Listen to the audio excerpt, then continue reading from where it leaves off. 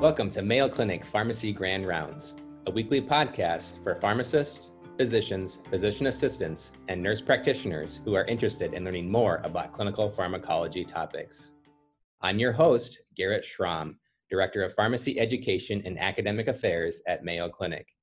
To claim pharmacology CE credit or to get a copy of presentation slides, visit ce.mayo.edu/pharmacy podcast. The treatment and prevention of ischemic stroke is complicated, but few clinicians jump right to pharmacogenomics and cytochrome P450 when designing a treatment regimen that includes a P2Y12 inhibitor like clopidogrel. Clopidogrel requires activation of CYP2C19 enzymes to carry out platelet inhibition, and the extent of that platelet inhibition is influenced by CYP metabolizer status. Knowing if your patient is a poor, an intermediate, normal, or even a rapid metabolizer phenotype is important. And knowing what to do for subsequent dosage adjustments for P2Y12 agents can be complicated. Here to make life simple when considering CYP2C19 polymorphisms and P2Y12 inhibitor selection for ischemic stroke treatment is Dr. Joanne Leal, a pharmacist at Mayo Clinic in Rochester, Minnesota. Today, I have chosen to speak with everyone regarding a pharmacogenomics topic, specifically the selection of a P2Y12 inhibitor when given a patient-specific pharmacogenomics information. So the reason I chose this topic is first, I find it very interesting to look into pharmacogenomics, and I feel like it's very pertinent for all of us, no matter where our practice might be. And despite many of us maybe not having to deal with pharmacogenomics on a regular basis in our patient care routine, I think there will probably be a point in time where we will be seeing it a lot more. So if I were to do maybe an informal poll of the audience online and in this room, and I were to ask each of you, how comfortable at this point would you feel interpreting a patient-specific pharmacogenomics report and using that information to create a treatment plan? Now, I'd probably take go on a limb here and say that most of us would likely feel a little bit uncomfortable making those type of decisions. And rest assured, I am also uncomfortable in this moment as well, but for different reasons. So with that, today's discussion will be framed really with the patient case. I'll introduce that fairly early on. I'll begin by describing the different genotypes associated with CYP2C19, relating those to the phenotypes, and then we'll look at what that implication is for clopidogrel metabolism. Second, we'll use that information to analyze the available literature and evaluate outcomes in our clopidogrel and ticagrelor groups, looking at both pharmacodynamic and clinical outcomes. Then finally, we'll take all of that information and we'll use that to select a treatment plan that best suits our patient given pharmacogenomics information. So with that, I wanted to start off with a question. So HB is a 62-year-old female admitted for an acute ischemic stroke. The team wants to start clopidogrel 75 milligrams once daily with aspirin 81 milligrams once daily.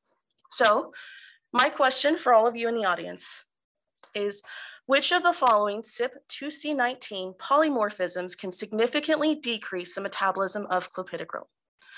Now, if you're new to Pharmacy Grand Rounds, you can visit pollev.com/MayoRx or text MayoRx to 22333 wants to join, and then select your answer.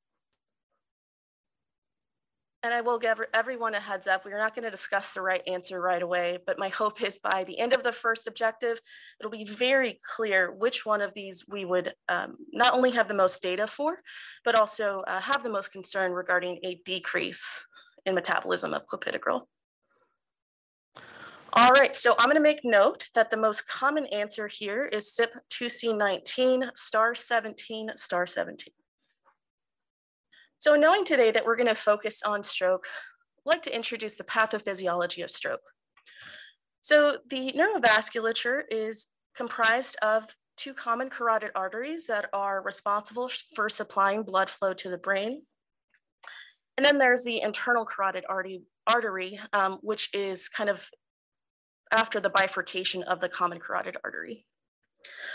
The blood flow to the brain is responsible for supplying oxygenated blood to the brain.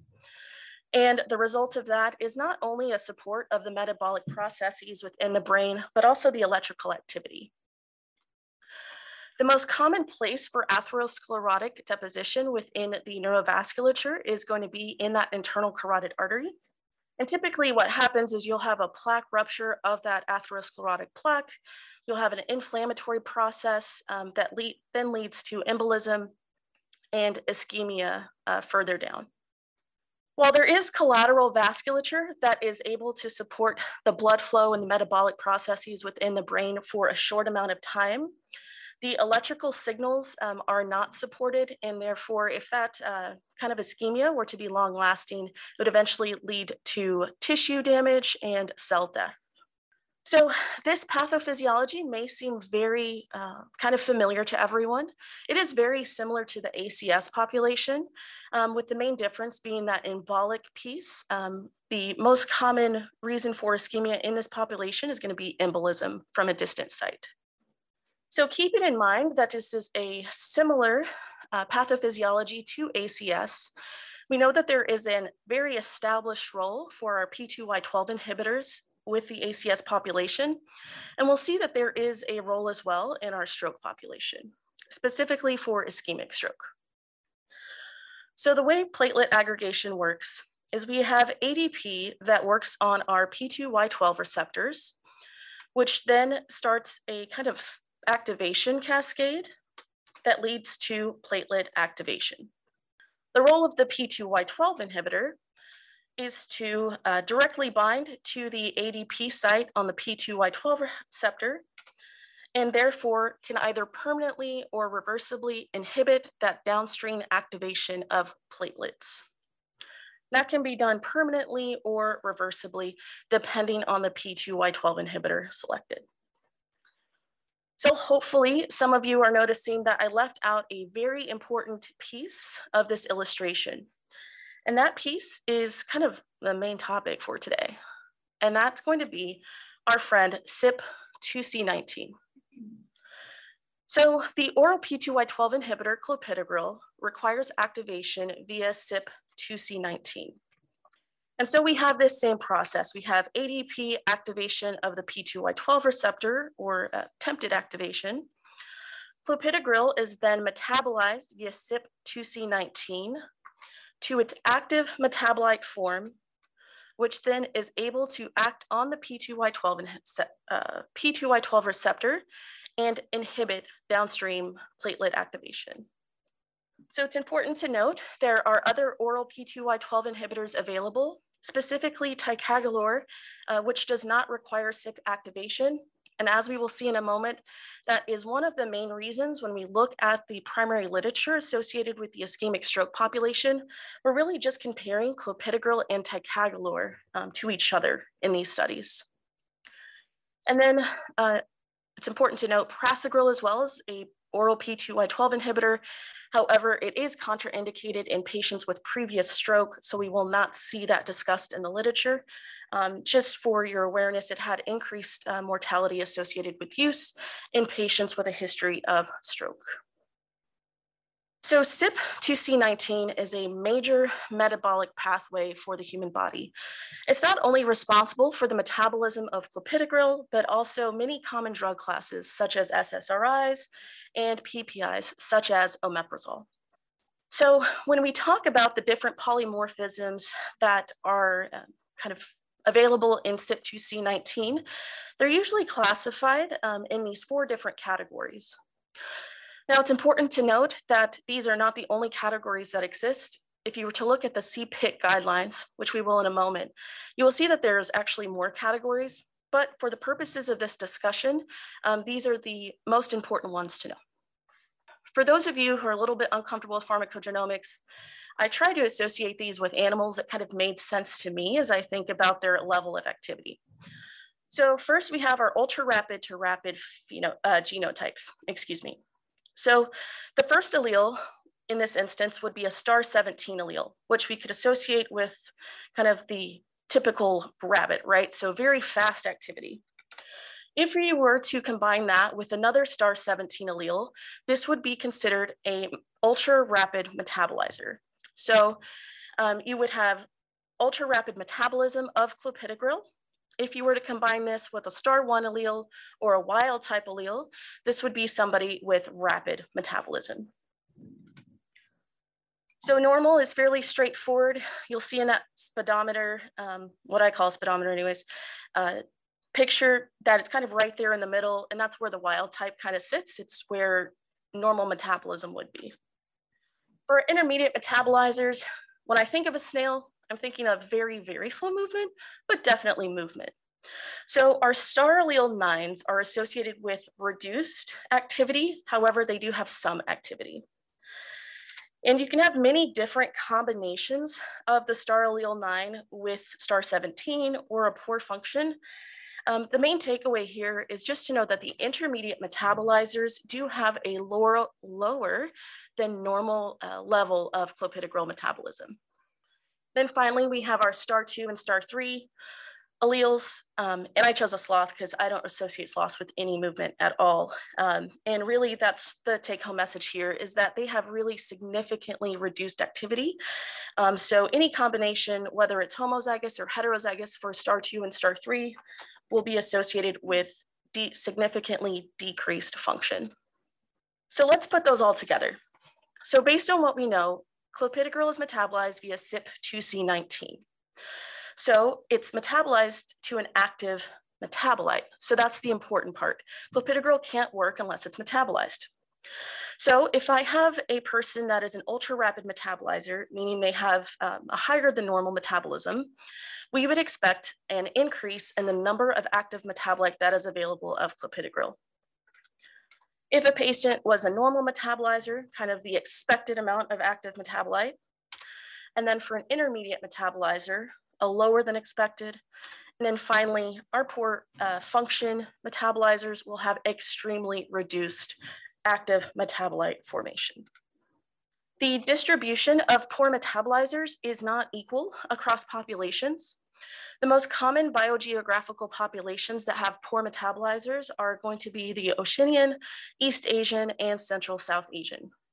And for your reference, I've included countries here that comprise those populations.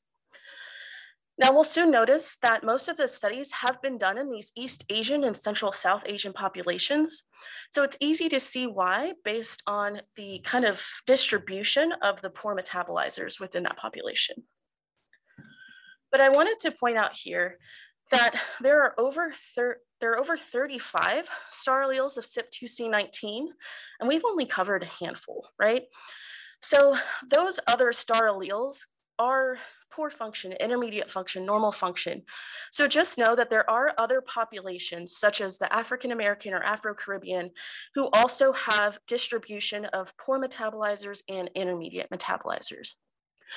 So my point being here is that it's important as we look at this literature to know that even though we're targeting certain populations and they have greater distributions of poor metabolizers, it is important to keep in mind that the external validity of our studies likely would apply to other populations. However, they just haven't been as well studied.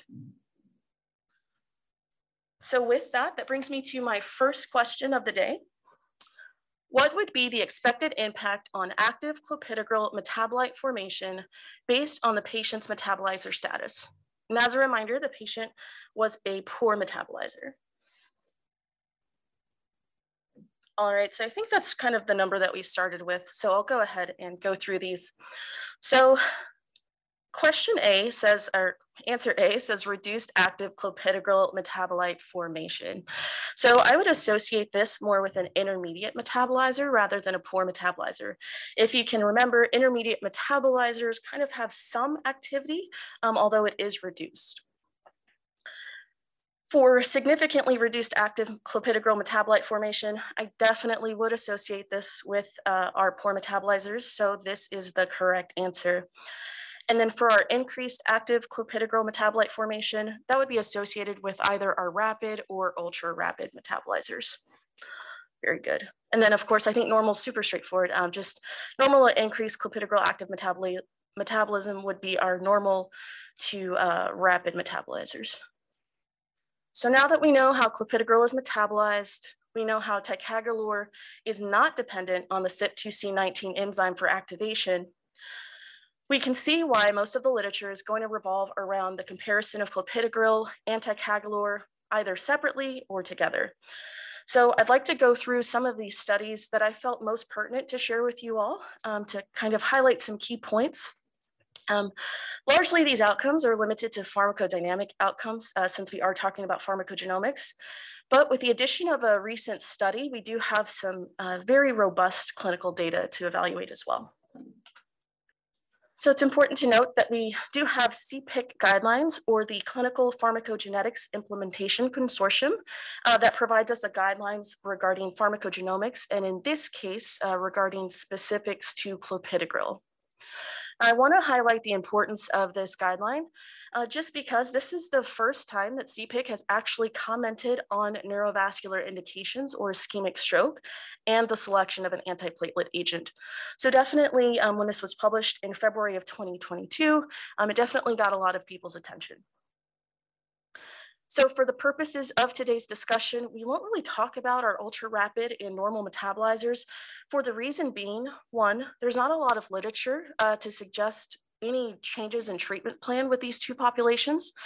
And also the recommendation for normal is just to continue at your standard dose. However, with our friends that have reduced active metabolite formation, we can see that the CPIC guidelines take a little bit softer recommendation here to say, consider an alternative P2Y12 inhibitor at standard dose if clinically indicated and no contraindication.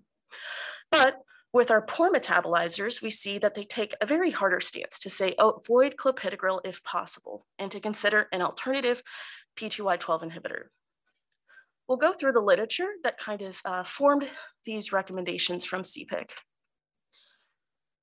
So I wanted to start off with a trial timeline and looking at the differences in kind of where we started with our antiplatelet regimens and kind of where we are with our most recent trial. So in 2013, the recommendation from AHA and ASA guidelines was to do aspirin monotherapy in patients with ischemic stroke. I believe at that time, they also recommended monotherapy with clopidogrel as an alternative as well. Our trials in 2016 and 2018, the Chance and Point trial, were very big trials in the ischemic stroke population for the reason that they proved the efficacy of clopidogrel plus aspirin versus aspirin alone in the ischemic stroke population. Now you'll notice little pictures here with a star. That's simply depicting that they did have genetic subgroups that will be important for our discussion in just a moment. Then finally, we can't forget about ticagrelor. At this same time, ticagrelor was undergoing studies in both 2016 and then 2020 that looked at its kind of efficacy against aspirin monotherapy. The most recent trial in 2020 did find that ticagrelor as a part of DAPT therapy with aspirin was superior to aspirin alone in preventing ischemic events. Then we had the Prince trial in 2019, which was significant for being the first trial that looked at ticagrelor plus aspirin versus clopidogrel plus aspirin in the ischemic stroke population. So we'll take a deeper dive into that trial in just a moment. In 2019, the recommendation from AHA and ASA changed from monotherapy to dual antiplatelet therapy with a definite influence from the Point and Chance trial that were very significant to those guidelines. Then finally, we have the Chance 2 trial. This is the latest trial that we had that was published in very late 2021 that provided us some clinical outcomes regarding different pharmacogenomics data and definitely very robust data that we have to date. The first trial I'd like to look at was a meta-analysis in almost 5,000 people. They looked at stroke or TIA and different carriers of CYP poor function alleles. The intervention here was clopidogrel in patients with a loss of function versus a non-loss of function allele. And they looked at stroke and composite vascular outcomes. And here, loss of function is simply just kind of referencing those poor function alleles, so star 2 or star 3. So just noting that they have reduced clopidogrel activation. Of note, I mentioned this meta-analysis is from 2017, so it's important to note that a large portion of this trial was comprised of those patients from the CHANCE trial. So that comprised approximately 31% of the trial population. And I don't want anybody to get too distracted by the alleles listed here. Just know that, again, they're just poor function alleles. So when we looked at our loss of function carriers, or patients that had decreased active metabolite formation versus patients that had normal metabolite formation, we can see both the composite outcome and the stroke outcome were worse in our loss of function carrier group. And those results were statistically significant. But there was no difference in the rate of bleeding. It's important to note that 7 studies did not account for the STAR17 allele. So looking at these results, how do these compare with what we've learned? So we know that clopidogrel requires activation to its active metabolite.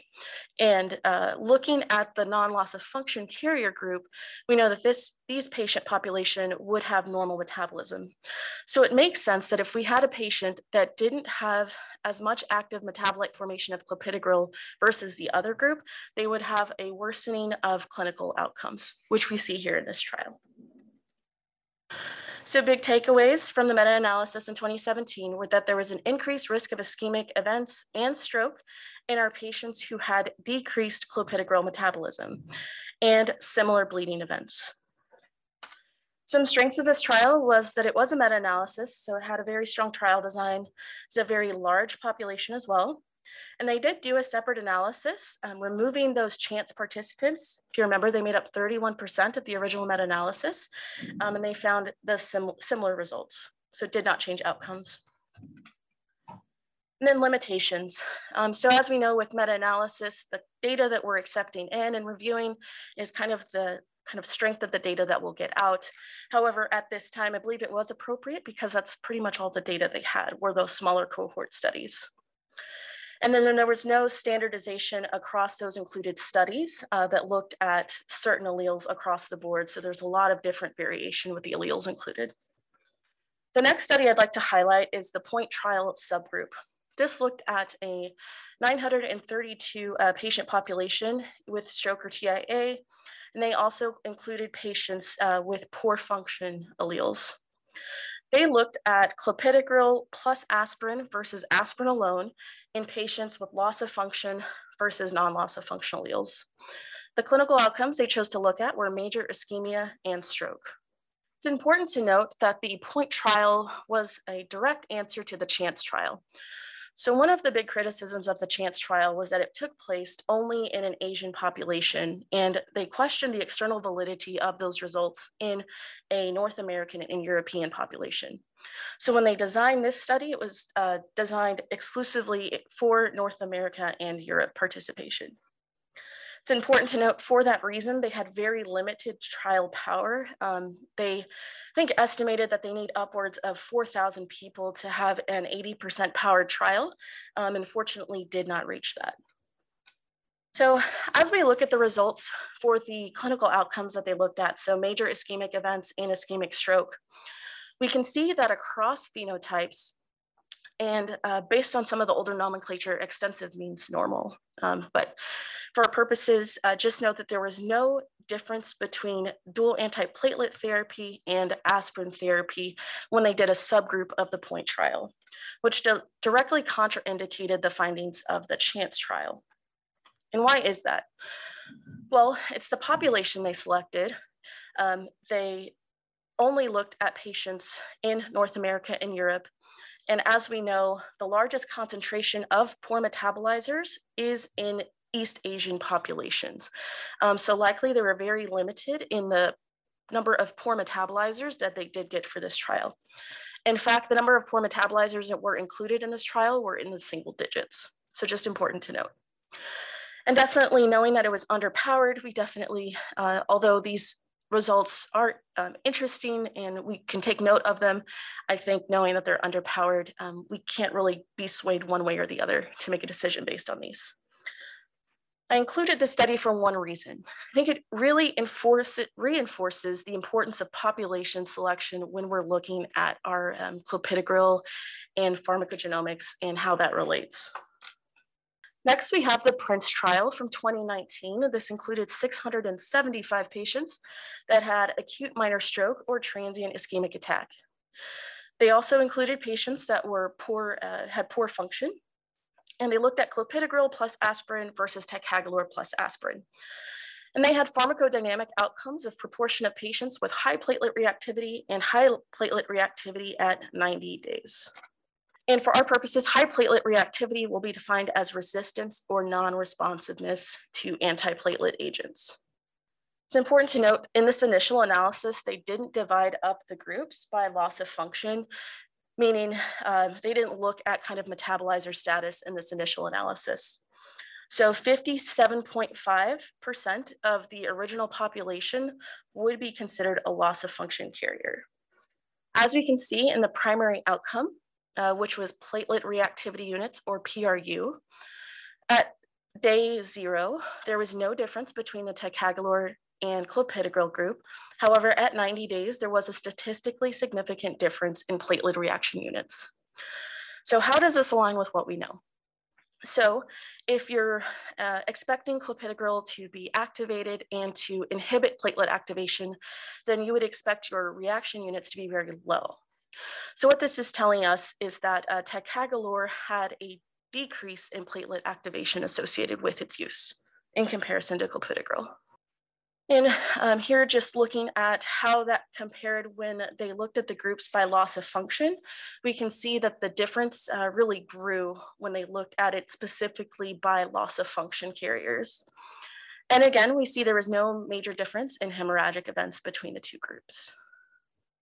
They did do a subgroup of this primary analysis that was specific to the loss of functional allele carriers. So as you can see, they looked at not pharmacodynamic outcomes now, but clinical outcomes. And we can see that there was no statistically significant difference between the two groups when we looked at stroke, composite vascular outcomes, or ischemic stroke. But keep in mind that this trial was not powered for clinical events. So while the primary analysis did show a difference in those pharmacodynamic outcomes, there was no difference in the clinical outcomes associated with the subgroup trial. Big takeaways from the PRINCE trial is that the clopidogrel group was associated with higher platelet reactivity. However, that subgroup that was not well powered did not show a difference between the stroke groups, and there was no difference between ticagrelor and clopidogrel when it came to bleeding. So my takeaway as well would be that the platelet reactivity outcomes align directly with what we would expect based on the phenotypes included, but the clinical outcomes were not powered enough to kind of determine a difference. And finally, we have the CHANCE-2 trial. This trial was published in late 2021, included a large number of patients, so approximately 6,400. They looked at patients with minor ischemic stroke or transient ischemic attack only with loss of function. So all of these patients had the STAR2 and STAR3 alleles. Now the intervention was clopidogrel plus aspirin versus ticagrelor plus aspirin. The clinical outcomes included new stroke and severe or moderate bleeding within 90 days. So it's important to note that 98% of the study population belonged to the Han Chinese population. Excuse me. And 78% were considered intermediate metabolizers, and then 22% were considered poor metabolizers. So we look at the hazard ratio associated between the two groups and the cumulative incidence of new stroke, which is their primary outcome. We can see that there was a statistically significant difference between the two groups. When they looked at the outcome of moderate or severe bleeding, there was no statistically significant difference between clopidogrel and ticagrelor. However, when we looked at any bleeding, ticagrelor did have a higher percentage of any bleeding associated with that at 5.3%. You might be asking what's the difference between any bleeding and major or moderate or severe, and it's mild bleeding. So just keep that in mind. When we calculate the number needed to treat between the two groups, so clopidogrel and ticagrelor, the number needed to treat is 63. So definitely a very substantial number. This was a subgroup analysis done just to kind of orient everyone to this graph. So CA is clopidogrel plus aspirin, and TA would be ticagrelor plus aspirin. So still looking at the same two groups. And they looked at the outcomes based on metabolizer status. So my question would be, does this align with what we know? And yes, it does. So for patients who are poor metabolizers of clopidogrel, we would expect that they would have the least amount of active metabolite formation. So does it make sense that these patients that were given clopidogrel and had the least amount of active metabolite experienced the highest number of ischemic events? Yes. And I would say the same on the flip side as well for the ticagrelor and aspirin and poor metabolizer group. So those patients benefited the most from having ticagrelor versus clopidogrel. And although these results were impressive, the trial unfortunately was not powered for multiple comparisons. So it's kind of hypothesis generating, but no conclusions can be made based on these outcomes. So my key takeaways from the CHANCE-2 trial is that there was an increased risk of stroke in the clopidogrel group, but similar bleeding rates between the two groups. And just remember, ticagrelor did have that increased risk of mild bleeding associated with that group. So the strengths of this trial or its trial design had a very robust population size as well. And it was very uniform in the amount of alleles that were included. And then limitations. So it's always a conversation of, although we're targeting the correct population with our poor metabolizers, the external validity of that to other populations is always in question. And then there were no adjustments for multiple comparisons, as I mentioned, so those secondary outcomes would just be considered hypothesis generating. So in summary, our meta-analysis from 2017 showed a higher risk of cerebrovascular or ischemic events in our loss of function carriers, or in those patients who had very poor metabolite formation of clopidogrel, but no difference in bleeding events. In the PRINCE trial from 2019 that looked at clopidogrel versus ticagrelor as a part of DAPT therapy, they found that platelet reactivity was higher in the carriers of loss of function alleles, but found no difference between the clinical outcome of cerebrovascular or ischemic events. But remember, in that trial, it was not powered to detect clinical differences. And they also found no difference in major or minor hemorrhagic events. Then finally, in our most robust clinical outcomes trial to date, CHANCE-2, they did show a higher incidence of new stroke and clopidogrel with carriers of loss of function alleles, and no difference in severe or moderate bleeding. So with that, I'd like to ask everyone a question regarding the CHANCE-2 trial. So which of the statements below most accurately reflects the outcomes of the CHANCE-2 trial? Ticagrelor showed a greater risk of severe bleeding when compared to clopidogrel in ultra-rapid metabolizers. B, ticagrelor showed a significant decrease in new stroke at 30 and 90 days when compared to clopidogrel in loss of function carriers. Or C, clopidogrel showed a significant decrease in new stroke at 30 and 90 days. All right, so it looks like the majority of the audience chose B. I would definitely agree with you. So that was the primary outcome of our CHANCE-2 trial. Just to call your attention back to the CPIC guidelines. So we went over the ultra rapid and normal metabolizers. But when we look at our reduced active metabolite group, you can see that there's reference to a standard dose kind of throughout the guidelines. This made me wonder, what evidence do we have to support dose escalation of clopidogrel in the ischemic stroke population? And I'd like to highlight just a few studies that give us some important information. There was a meta-analysis done in 2015 of a large number of patients, so approximately 11,000. And of note, this patient population was undergoing PCI and was treated according to the STAR2 or poor function allele. The two groups they looked at were clopidogrel 150 milligrams in loss of function carriers versus non-loss of function carriers. And the primary outcome was platelet reactivity. What they found here was there was a statistically significant difference between the two groups. So despite the dose escalation to 150 milligrams, there was still a higher amount of platelet reactivity within that higher dose of clopidogrel. And for clinical outcomes or major adverse cardiac events, there was a statistically significant difference in those outcomes as well in the higher dose clopidogrel group. So what's the main takeaway from this study? High dose clopidogrel could not come variable CYP2C19 phenotypes in this meta-analysis. In a study from 2016, we have a very small number of patients, so 333, and they looked at the coronary artery disease population. And they took an interesting kind of trial design. They looked at varying clopidogrel doses by diabetes diagnosis, as well as CYP2C19 status. And their primary outcome as well as platelet reactivity. So to orient everyone to this graph, on the left, you have platelet reactivity units with clopidogrel. And in patients who, let's just say they're normal, so they'd be considered, they don't have diabetes and they're not poor function, right?